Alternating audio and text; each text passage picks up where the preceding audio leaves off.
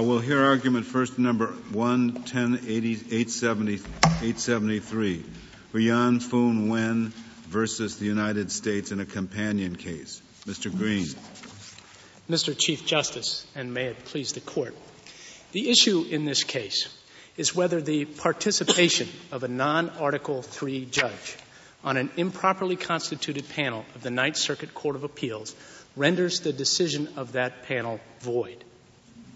The parties are in agreement that the designation of Judge Munson, who sits for a 10-year term on the Ninth Circuit panel, violated the statute pertaining to designations. But that statute does more work than simply govern designations. That statute protects the Article III character of the Circuit Courts of Appeals by ensuring that only Article III judges are designated to sit on the Circuit Courts of Appeals. Counsel, may I ask you in this case, is it possible that a quorum of the Court would consist of 2 members of a 3-member panel on the Court of Appeals? Yes, a properly constituted quorum, or a quorum of a properly constituted panel could be 2 members. But our objection here, Justice O'Connor, is with the participation of a judge who, with all due respect, had no business being there in the first place. Even though the panel was unanimous? Even though the panel was unanimous. Now, if we were to agree with you and it went back, could the same 2 remaining judges constitute a properly arranged panel and decide the case again? No, for 2 reasons. Principally because the rules that govern quorum call for a 2-member panel rather than a 3-member panel when there's some emergency that's certified or when there's a disqualification or recusal. So I think the same 2 could be on a new panel. I would maintain not in this case, for the simple reason that it appears that there has been some participation in the preparation of Respondent's brief by the Chief Judge as well as Judge Goodwin. So we would maintain, given that involvement, it would be best to send this back to a newly constituted and proper. Is this a right that can be waived? No objection was made to this. It is a right that can be waived, Justice O'Connor. That I think is beyond peradventure. But I don't think there was waiver here because there's no record evidence that indicates that there was a waiver. This Court in New York v. Hill, for example, found a waiver on there was no objection. I'm surprised you say that there can be a waiver. So the Ninth Circuit could routinely send out to its litigants a waiver notice waiving participation of non-Article III personnel, and there would be no structural objection. I thought the whole point of your error analysis is this affects the structural integrity of the Court and can't be waived. Well, the additional point I was going to make in response to Justice O'Connor's question is that, in fact, even though there may be consent or even though there may be waiver, that has not stopped this Court from considering these important structural limitations in the past. Well, but so what is your position? Can the right be waived or not? I mean, if you say the right can be waived, then it's just a question of whether or not they knew or should have known or something like that. I think that the decision is void. And so the position would be that although all Article III provisions can be waived, in this instance, because of the nature of the structural error, the consent or the waiver would not matter. Well, then your counsel could have appeared in the Ninth Circuit fully aware that Judge Munson was sitting, go all the way through the argument and the briefing, never mentioning a word about it, and still the counsel would have the ability to void the thing later. I think that's correct. I think that would be the necessary. And not to void it if he won, right? And not to void it if he won. That's a nice position to be in. You just sit there, don't make any objection. If you win the case, everything's fine. And if you lose the case, you play dog in the manger and come up here and say, this was an improper panel. That doesn't sound to me like the way the system ought to work. But, Justice Scalia, I think that relies upon counsel in that situation being confident that this court would grant a writ of certiorari.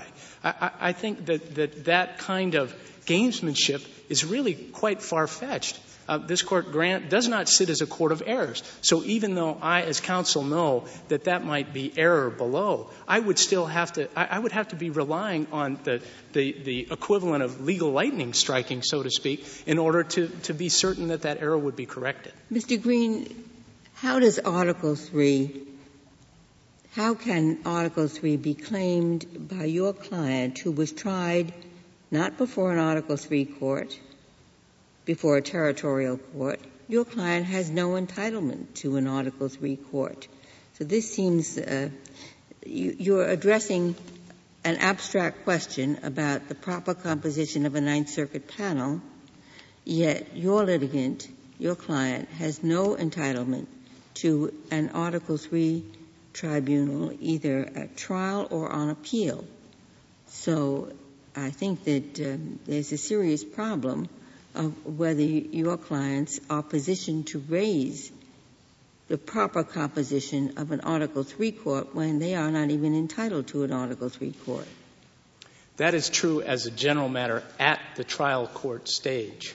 However, it's very much our position here, and I would disagree with the premise only insofar as you said as to the Court of Appeals. Congress vested jurisdiction pursuant to 28 U.S.C. Section 1291 over appeals from the territories in the United States. Yes, but it didn't have to. In other words, a case in which litigants are entitled to an Article III tribunal then must go to an Article III court. Here, Congress did designate the Ninth Circuit to hear these appeals from non-Article III trial courts. But your clients, Congress didn't have to do that with respect to your clients. Congress could have given them an Article IV appellate tribunal, and that would have been okay. No, when Congress vests jurisdiction in the United States Courts of Appeals, it does so not only to its in accordance not only with its plenary power over the territories under Article IV, but also pursuant to Article III. When Congress creates any inferior court and creates jurisdiction in those courts, we would maintain that Congress is acting pursuant to Article III. And in this instance, when Congress created the district court for the Northern Marianas, for Guam, what authority was it exercising? It was exercising its plenary authority pursuant to Article IV. Because I assume you've got maybe I'm wrong, but I assume you've got a fallback, and that is, okay, if we don't accept the constitutional position, you're still claiming that you have a legal entitlement to the Ninth Circuit and hence to a completely Article III court. That's exactly correct. And that could be true if Congress was acting under Article IV. That's correct. Even if Congress was acting under Article IV, the statute plainly vests jurisdiction, and it provides for independent review of these appeals by an Article III court. As respondents suggest, to argue that a panel of the Court of Appeals could be specially constituted for these appeals would rewrite Section 1291. Section 1291 says in very plain terms that jurisdiction shall vest in the Court of Appeals. Mr. Green, suppose I disagree with you that you can sit through a trial and not object with impunity, and I think that you lose here unless you can show plain error and the usual requirements for avoiding the rule about contemporaneous objection. Why do you come within the plain error requirements, and in particular the requirement that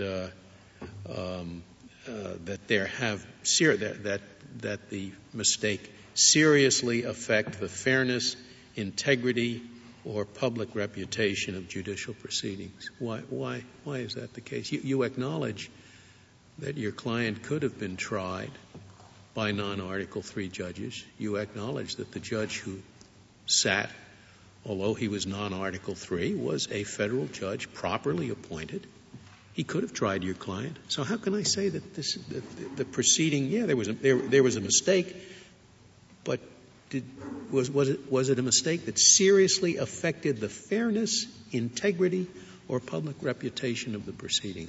I just don't see that. In the following senses, Justice Scalia, it did affect it.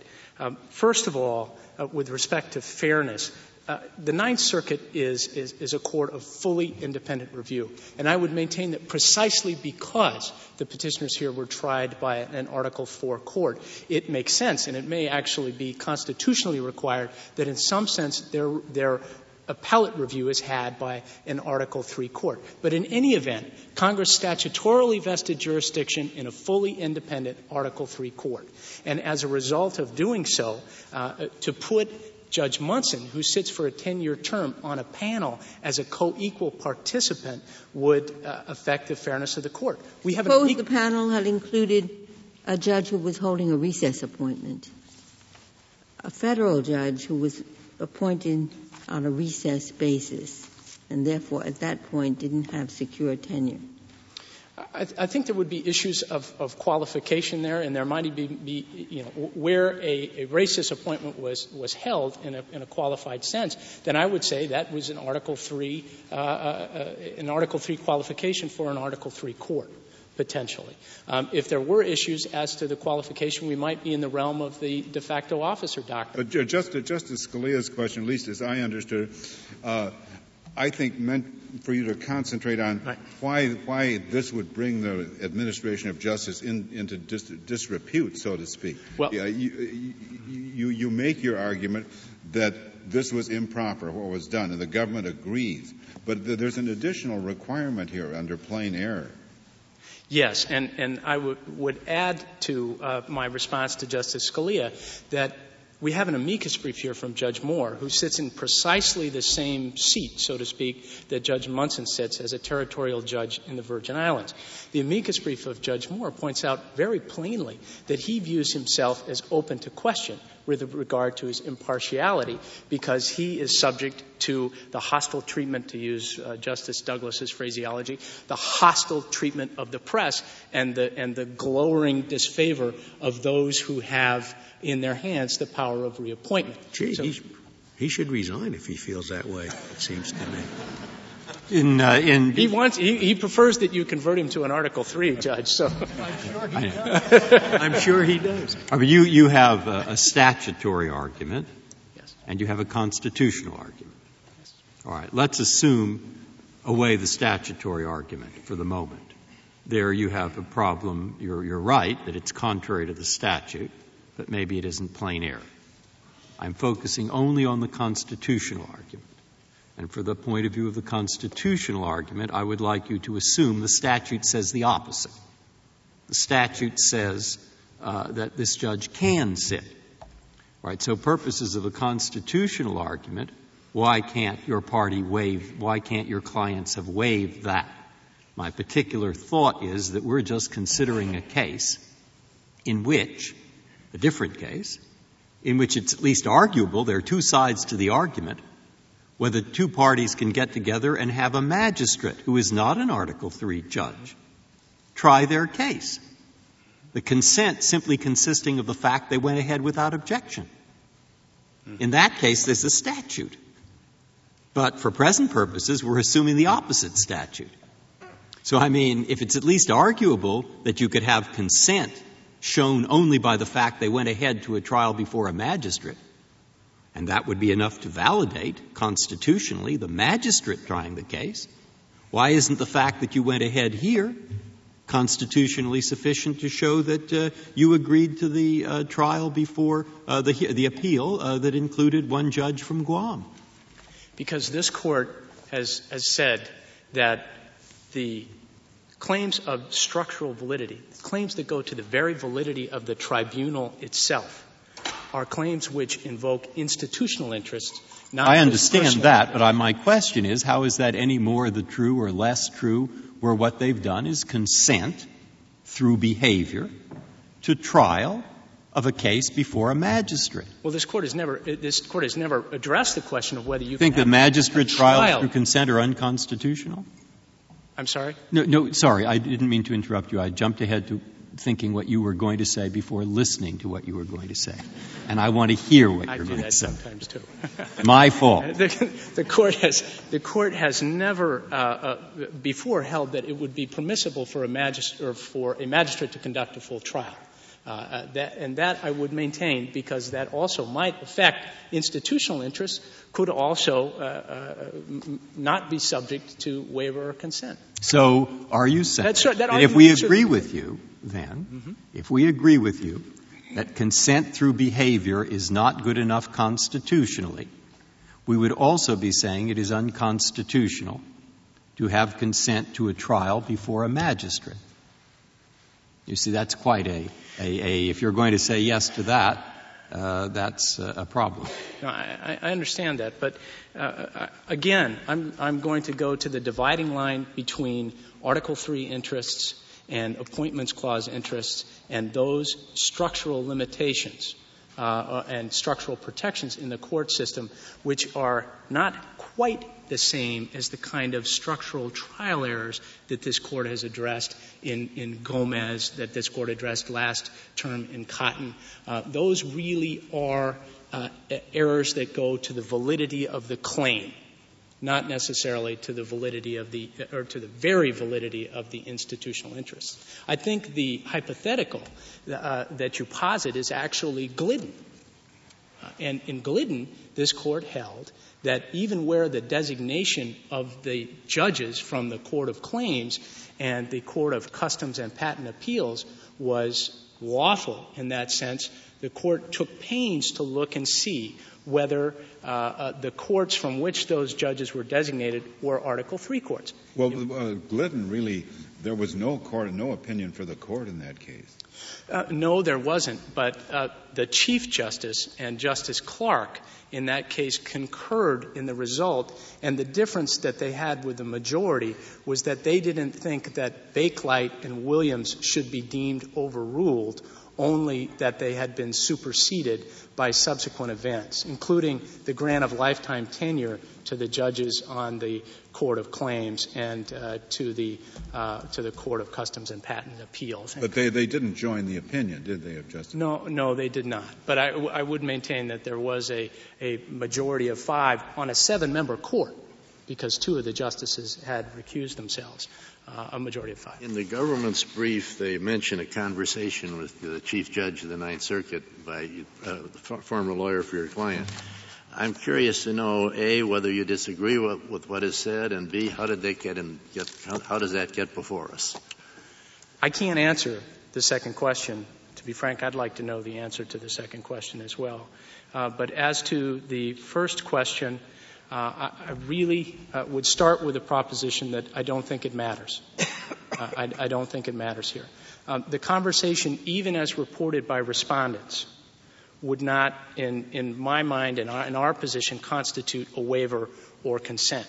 The issue of who hears your appeal is probably so important that it's necessary that that be done somehow in the defendant's presence. Respondent relies on Alano.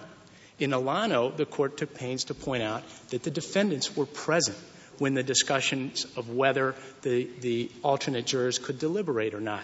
Here, I would say this would be the same sort of issue subject to the same sort of waiver and consent requirements. That's odd in a circuit that has the vast majority of its appeals decided without any oral argument.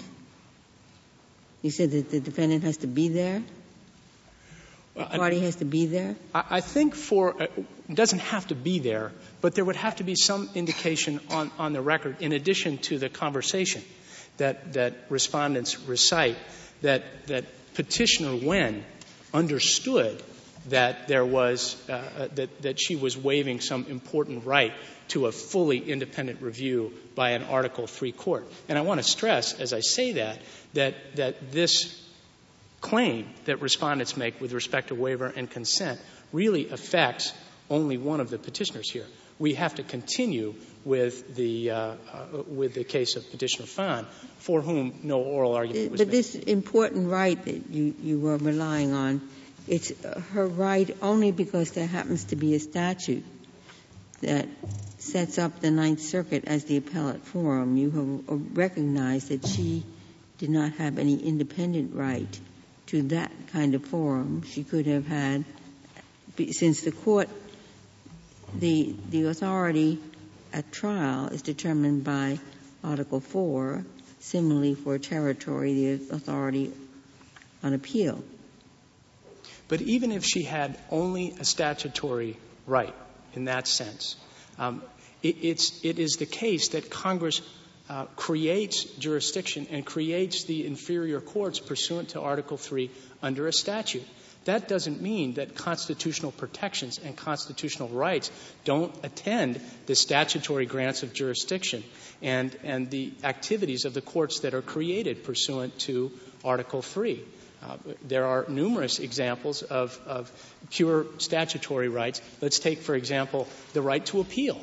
That is merely a statutory right. This Court has not held that that's a constitutional right. Yes, but ordinarily statutory rights can be forfeited if you don't assert them at the earliest time when you reasonably could.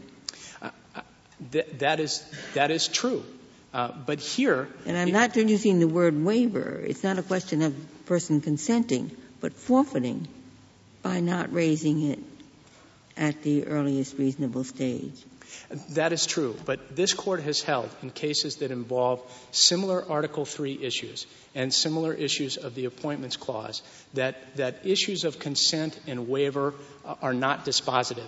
A fortiori, then, I think issues of forfeiture would not be dispositive. All right, I have one question on the merits I'd like to ask you. Let's assume we get to the merits of the constitutional question. I assume for that purpose that the statute says the Ninth Circuit shall travel to Guam and hear appeals, and for purposes of this for purposes of this voyage to Guam to hear the appeal, the makeup of the panel will be 2 Article 3 judges and 1 Article 1 judge. All right? That's the statute.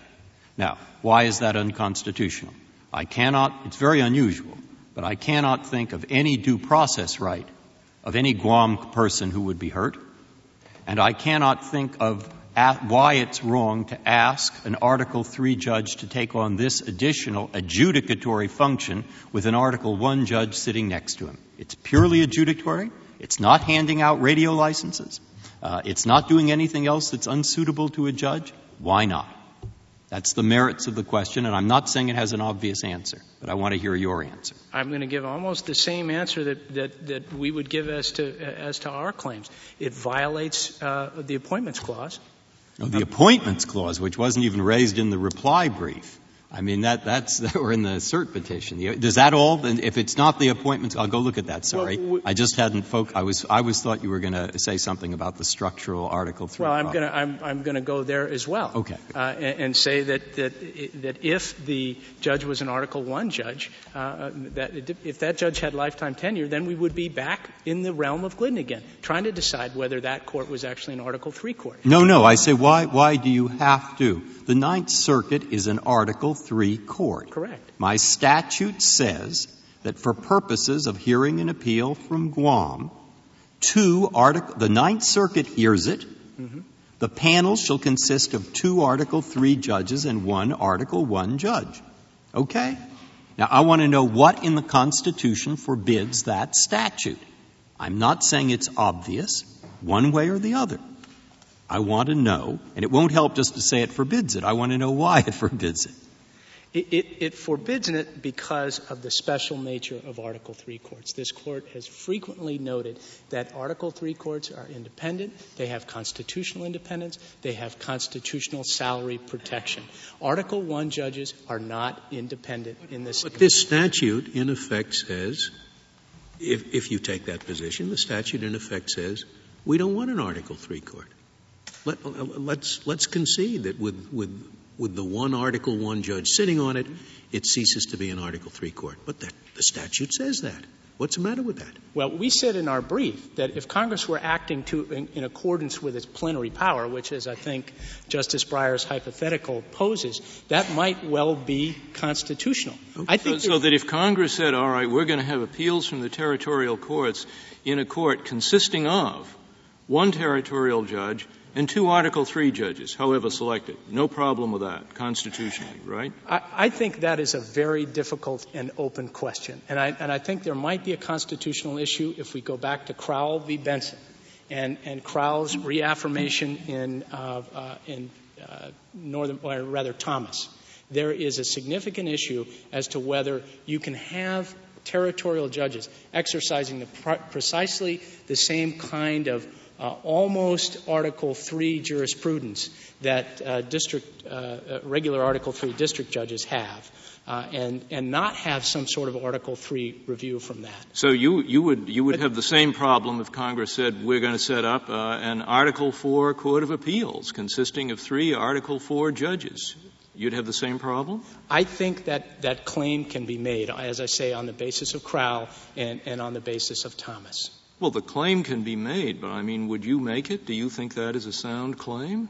I think I would make it, and I think I would make it for the following reasons.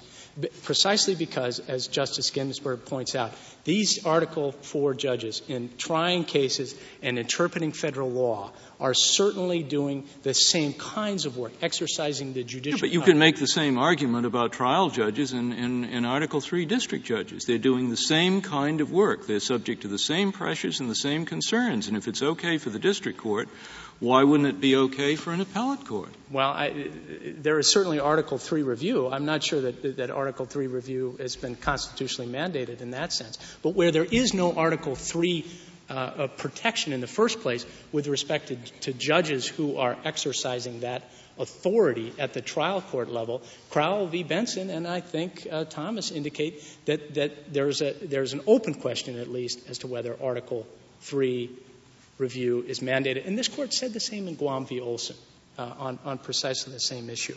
I'd like to reserve the remainder of my time for rebuttal. Very well, Mr. Green. Ms. Millett, we'll hear from you. Mr. Chief Justice, and may it please the Court, there is no dispute in this case that a statutory violation occurred. And there's also no dispute that no challenge was made to that violation below. So the narrow question presented is whether these individual defendants are entitled to reversal under the plain error doctrine. May I ask you a question at the outset, and actually 2 questions. Some years ago, I was in London, and I was asked to sit with a British court on the bench, and I didn't do it, but I often thought, well, I wonder if they would have let me participate in the decision. Supposing here, instead of the Article I judge, you had a British judge. They asked him to sit. That'd be one question. Would that make it a different case?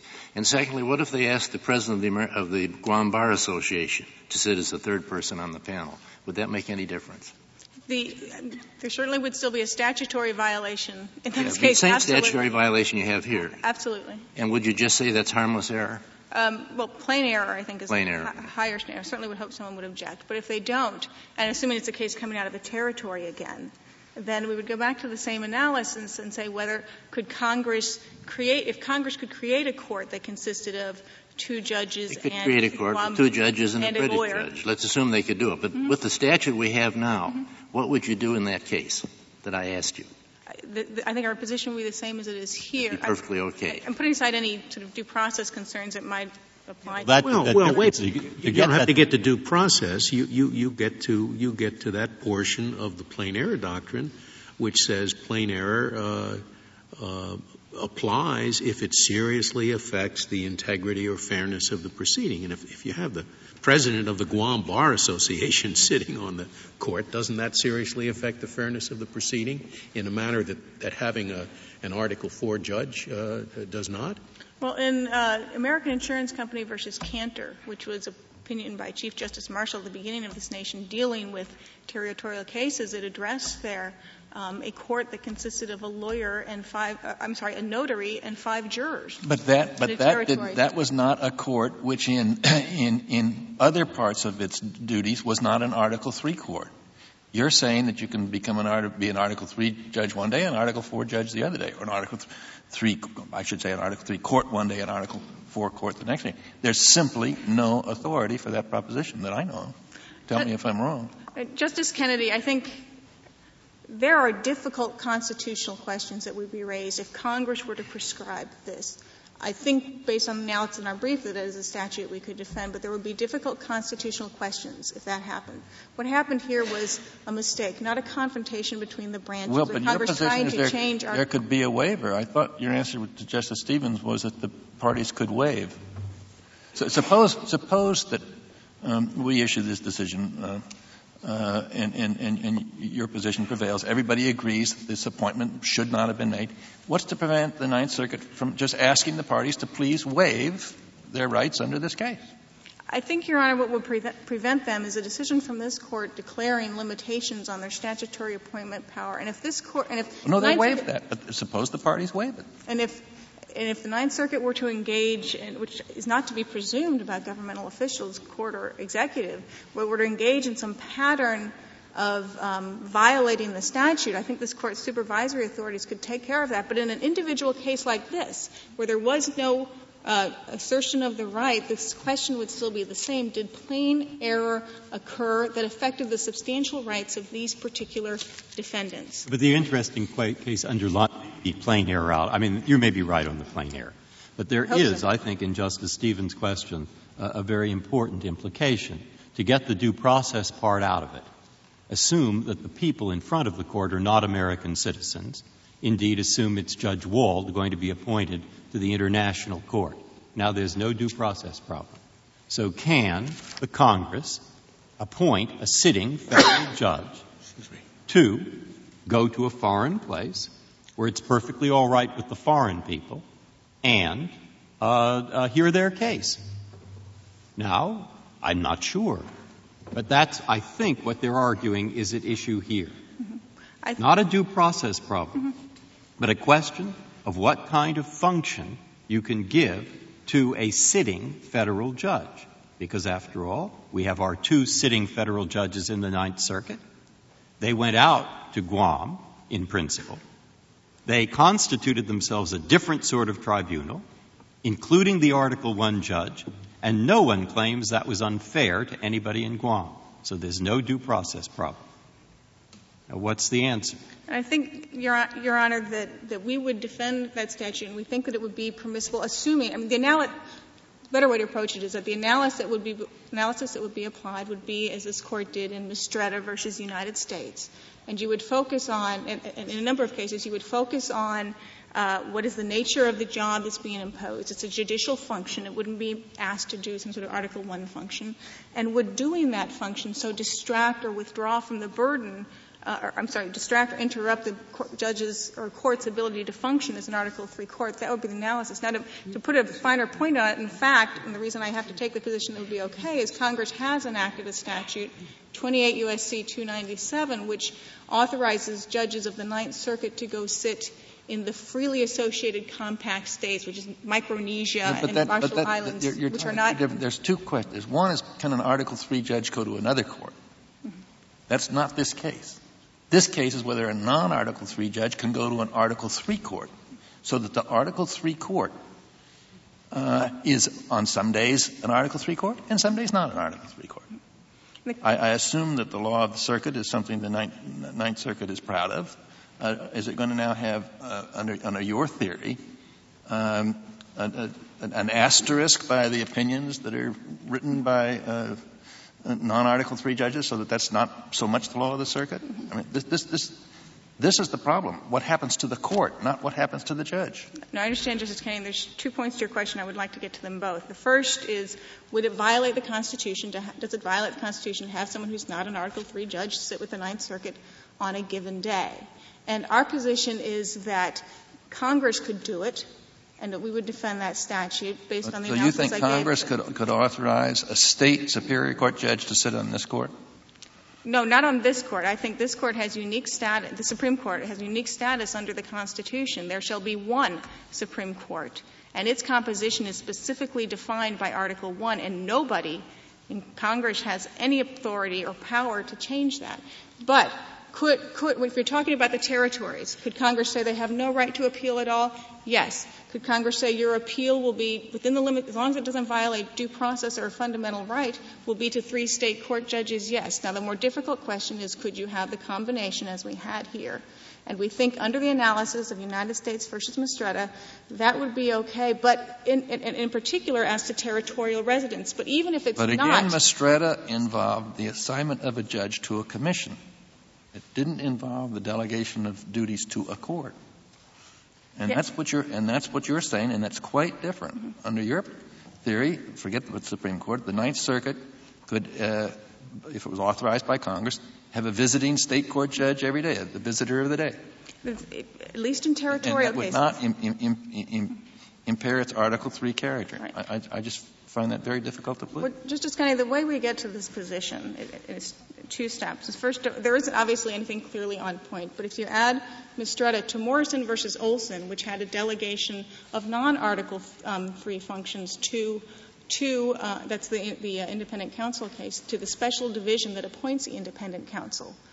And so you combine that, and you combine that with the precedents on sharing of power with magistrate judges. Those together, and then add to all of that the very limited constitutional rights to a particular form of tribunal accorded to people in the territories. But I also wanted to get back, we think that it could be defended, but even if the answer is no, we don't think the constitutional violation would be plain error. But to get back to your binding precedent point, which I think is an important one, there's three things to keep in mind. First of all, whether this is binding precedent or not has absolutely no effect on the claims of these individual defendants. Their position would be the same if the decision were unpublished.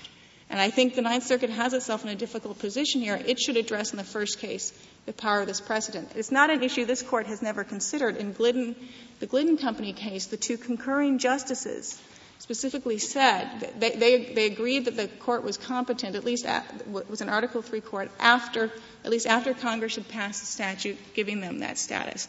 But it's those two concurring justices, which provided the most narrow ground for decisions in that case, specifically said that they would uphold the validity of those decisions that were issued prior to Congress's action.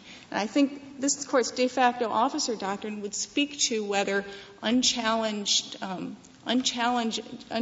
opinions Ms. Miller, at some point have. I'm surprised at the answers that you're given, that they're not prefaced by what you said, I thought you said in your brief, which was that Congress did not enact a statute that allowed the Ninth Circuit to include one of these judges. The Court shouldn't speculate on the constitutionality of a different statute. The statute that Congress in fact enacted said that it was wrong to include this judge. And so the only question should be, what is the consequence of the Ninth Circuit having failed to follow the statute that Congress enacted, instead of speculating on, suppose Congress had in fact enacted such a statute. But you seem to be engaging in the hypothetical statute that Congress didn't enact to determine whether it would be constitutional. Right. Well, Justice Ginsburg, we absolutely agree. I was trying to be responsive to questions that were posed, but we absolutely agree that this is not the appropriate case to address limitations on congressional power over appellate review in territorial cases. Not unusual for us to put a hypothetical case to test your proposition.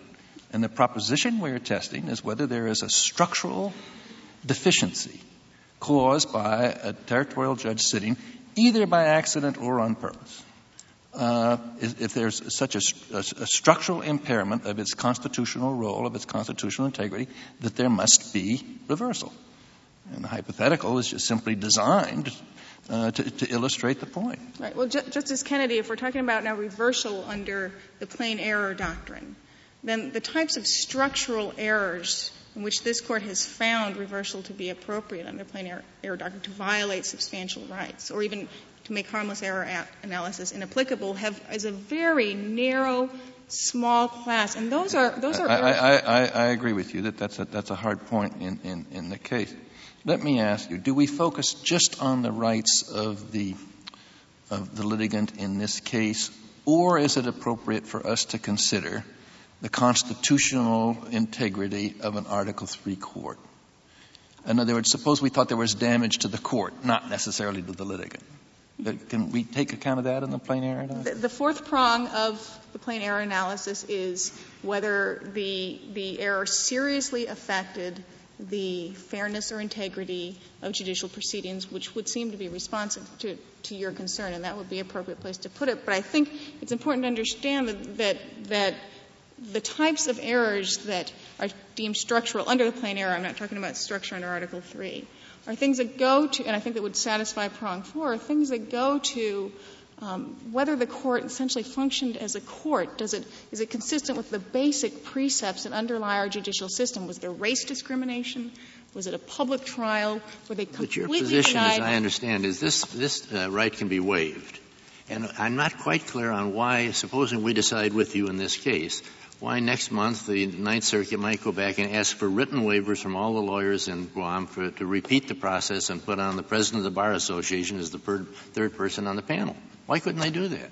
Well, Justice Stevens, we're asking this to — in theory, that could happen. But I think we're asking this Court to decide this case on the assumption that judges, like executive officers, attempt to comply with the Constitution and don't intentionally file rulings of this sort. But if it's or statutes. There's a waivable right there. And they say, we think it's in the interest of harmony between the judges and the lawyers and the Ninth Circuit to let one of the lawyers sit with us and see how we work a couple of times. Right. They're going to do this. But, Justice Stevens, before this Court would address whether it's waivable, it would say whether it was wrong. This isn't something that would just — You've already admitted it's wrong. Right. And so I think it's one thing to have a right that is, you know, parties can do with one way or the other and the statute or the law doesn't speak to it. But where this Court, if this Court were to agree with, I think, both of us in this case that this was wrong, that I don't think we would presume that the Ninth Circuit's going to keep doing it, and the Justice Department isn't going to defend it. No, but it's wrong only if you cannot waive it.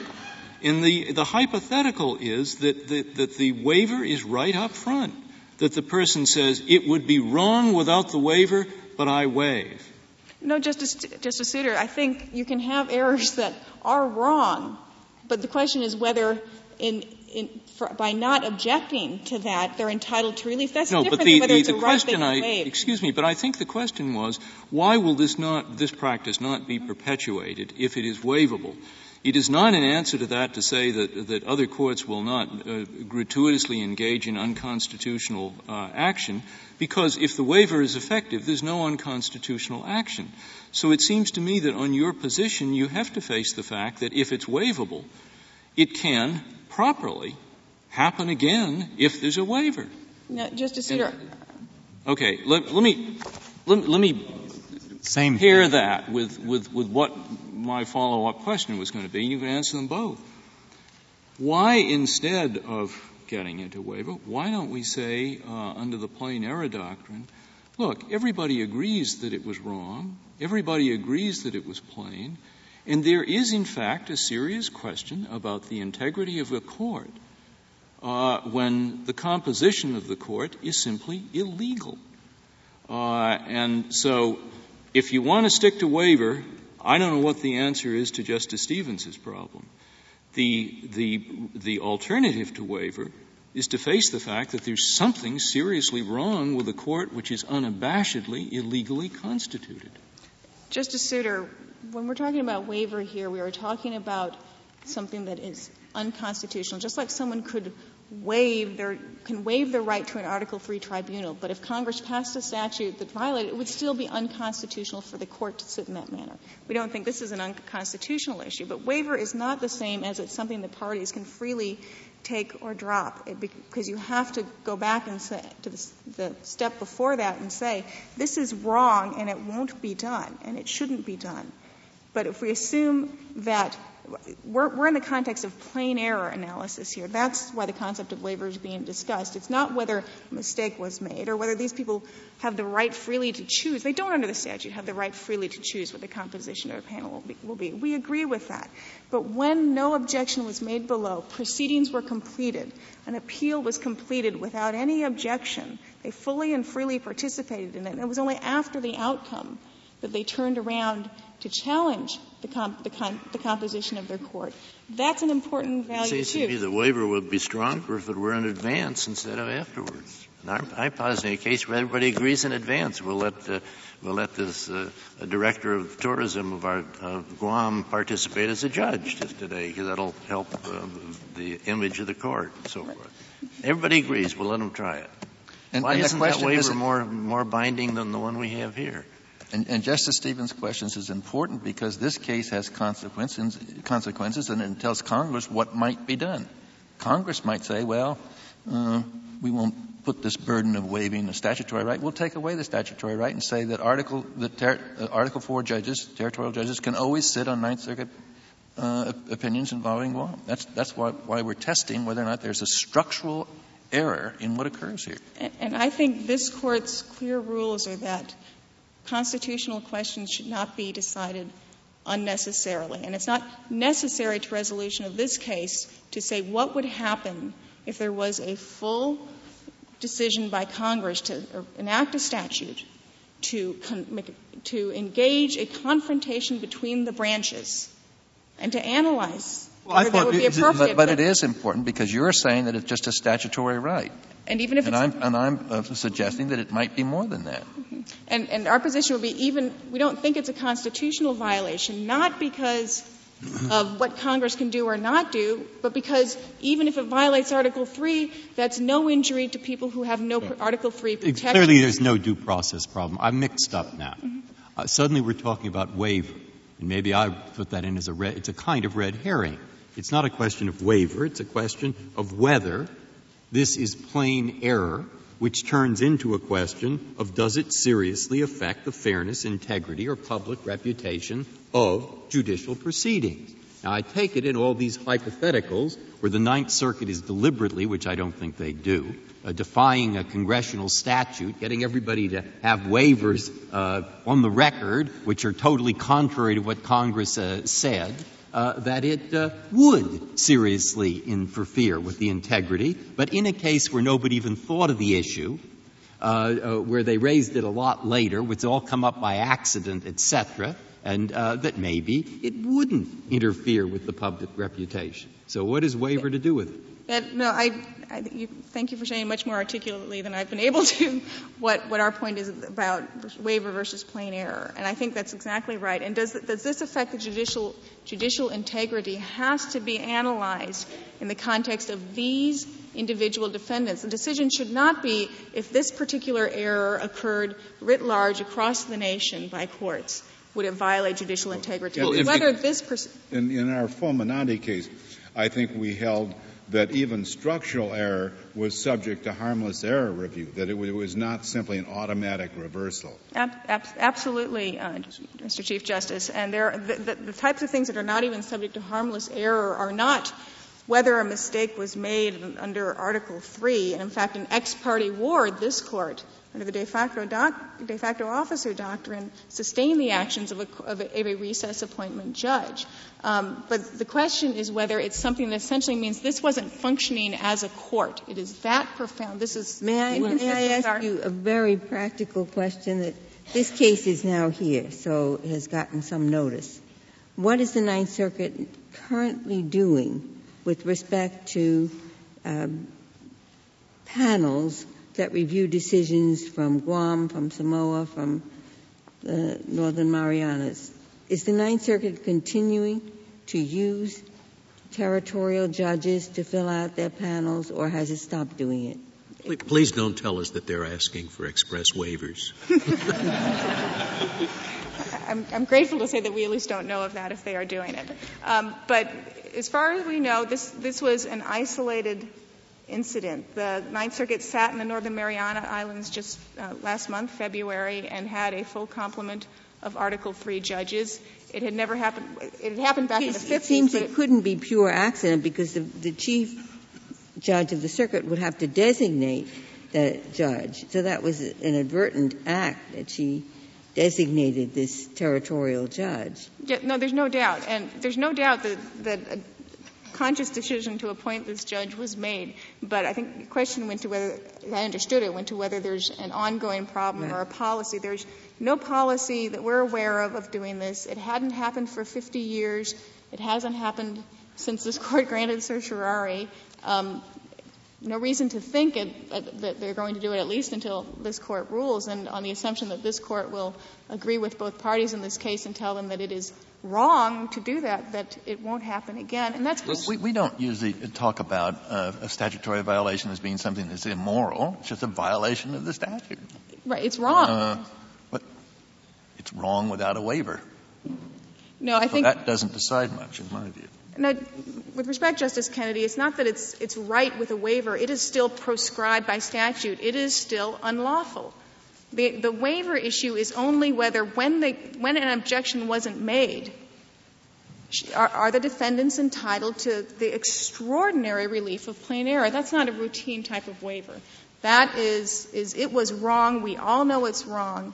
But did it really hurt the interests either of these defendants or in this particular proceeding, did it offend judicial integrity? And we think because of the narrow context in which this was decided, it was a territorial case, to have a territorial judge sitting with two Ninth Circuit judges, statutorily wrong. Maybe there's debate about whether it would be constitutionally permissible, but it did not make this no longer a court. It did not rise to the level of race discrimination. Well, Ms. Blunt, may I interrupt you there? I mean, you have said, and I understand what you're getting at, that does not make this no longer a court. But in a way that sort of begs the question, because the one thing that is plain is that this so-called court is not the court that the statute calls for. So far as the statutory definition of the appropriate court to hear this appeal, this court is illegally constituted. And don't we, even if we confine our concern to this one instance, don't we have a reason to find that that fact does go to the integrity of the proceeding for the purposes of the plain error rule? No, Justice Souter, but our position is that it would not, because you had a quorum of Ninth Circuit judges here, and a quorum is sufficient under 28 U.S.C., quorum of two when it's a panel. Yeah, but the quorum assumes that you've lost one who is also an appropriately constituted member of the court, and you haven't. So I'm not going to argue that this type of error is not what Congress was anticipating in the quorum provision, but it's not that far if you think of what happens when a panel sits and then a judge recuses himself after argument once the case is submitted. And so they have participated. Now, obviously their name would not be on the opinion. That would be one distinction. But the fact that the judge sat there and participated and could have had some influence, it would be unknown, would not go to the power of the court to act. And this Court has made the distinctions in Ex parte Ward, 4 justices in Freitag, and as far back as Martin v. Hunter's lessee, the power of the court to act, the Ninth Circuit to act with the quorum here, is to be distinguished from the lawfulness with which they acted. In Ex parte Ward, a recess appointment federal judge who lacked tenure, by definition lacked salary guarantees, sat, and this Court said that the court, whichever district court it was, I forget, I'm sorry, had jurisdiction. The wrong person being there exercising it goes to the lawfulness with which the court acted. And so I think because we had a quorum here, the Ninth Circuit had power to act. It acted unlawfully in the exercise of that power. But so long as but if power to act is the criterion, then your answer would have to be the same if the Director of Tourism had been substituted in this case. Because the power of the Ninth Circuit would be there to act, a quorum of Article III judges would be sitting, and so I take it your answer would have to be the same. My answer on jurisdiction would be the same. My answer No, but I thought your answer to the plain error question of integrity was essentially an answer that relied heavily on jurisdiction. And the jurisdictional answer was, this is the Ninth Circuit. It has power to act. There's a quorum of Ninth Circuit judges. And that would be the same if the third member were not an Article IV judge but had been the Director of Tourism. To clarify, Justice Souter, I was talking specifically about power. On prong 4, I think we would have a much harder road to hoe if we had to show that it did not affect integrity to have a Director of Tourism sit on a panel. Well, I agree, but which is simply to say there are other concerns than the jurisdictional concern. Right. Certainly prong 4 goes far beyond jurisdiction, but what makes this not offend judicial integrity is that territorial residents who have no right to an Article III compliant tribunal had their case heard by 3 federal judges. It was heard fairly. They had no disqualifying constitutional due process biases. They rendered a unanimous decision on overwhelming evidence in the face of highly discretionary challenges. And so, and you have combined with that what Justice Scalia referred to in discussing with counsel for petitioner, the counter concern that there's a judicial integrity problem with allowing people to proceed before a court and then wait until there's an adverse outcome to challenge who it was that rendered that decision. And so taking all of those factors together, in the peculiar context of territorial residence, we don't think this offended judicial integrity or the reputation of these proceedings. They had 3 judges, not a judge and a lay person, not a judge and a child. They had 3 judges. There was no unconstitutional bias. There was full consideration of their arguments. They had every opportunity, if they didn't want this panel, to raise an objection, but they didn't. They took it, they went with the judgment, and it's now under the plain error doctrine, I think too late in the day, to object to the composition of the panel. Given how small the community is, the bar is in Guam and in the Northern Marianas, it puts counsel in a somewhat difficult position for the judge to say, do you mind if I sit on this case even though I'm not qualified? So I'm not sure the waiver was all that voluntary. There's nothing in the record on the point. Justice Kennedy, I think defense counsel are frequently have to make difficult decisions. They have to decide whether they want to alienate the jury by objecting to evidence. Do they want to alienate the judge by seeming too obstreperous? Do they want to seem like they're hiding something from the jury? They have to make these difficult decisions, but the whole point of an adversarial system is that defense counsel is charged with doing that, and you have to strike balances. And if on balance they decided, which I don't think counsel should think about their own reputation in defending their clients, but if they decided it would be better not to make the panel angry, I'm not going to object, that's a strategic choice that they've made. But at the same time, they may have made the decision, this is a good panel for us. We don't know. There's nothing inherently prejudicial, unlike most harmless error or plain errors where it's inherently prejudicial to a defendant to admit a confession or suppress evidence about the circumstances of the confession. There's nothing inherently prejudicial ex ante up front about a particular judge sitting. And so there's important... Thank you, Ms. Miller. Mr. Green, you have 3 minutes remaining. This case was not decided in a kind of narrow context. It is not the case that Court of Appeals from or decisions of the Ninth Circuit Court of Appeals from Guam or the Northern Marianas Islands are narrow decisions or somehow limited. In Cruz versus the United States, the Ninth Circuit decided a question about the transportation of firearms in interstate commerce and created a split on the basis of a Guam appeal with the Sixth Circuit. Judge Munson, in effect, would be deciding cases that would apply to district judges in Montana. I think that is in part answer to your question, Justice Breyer, about the Article I judge.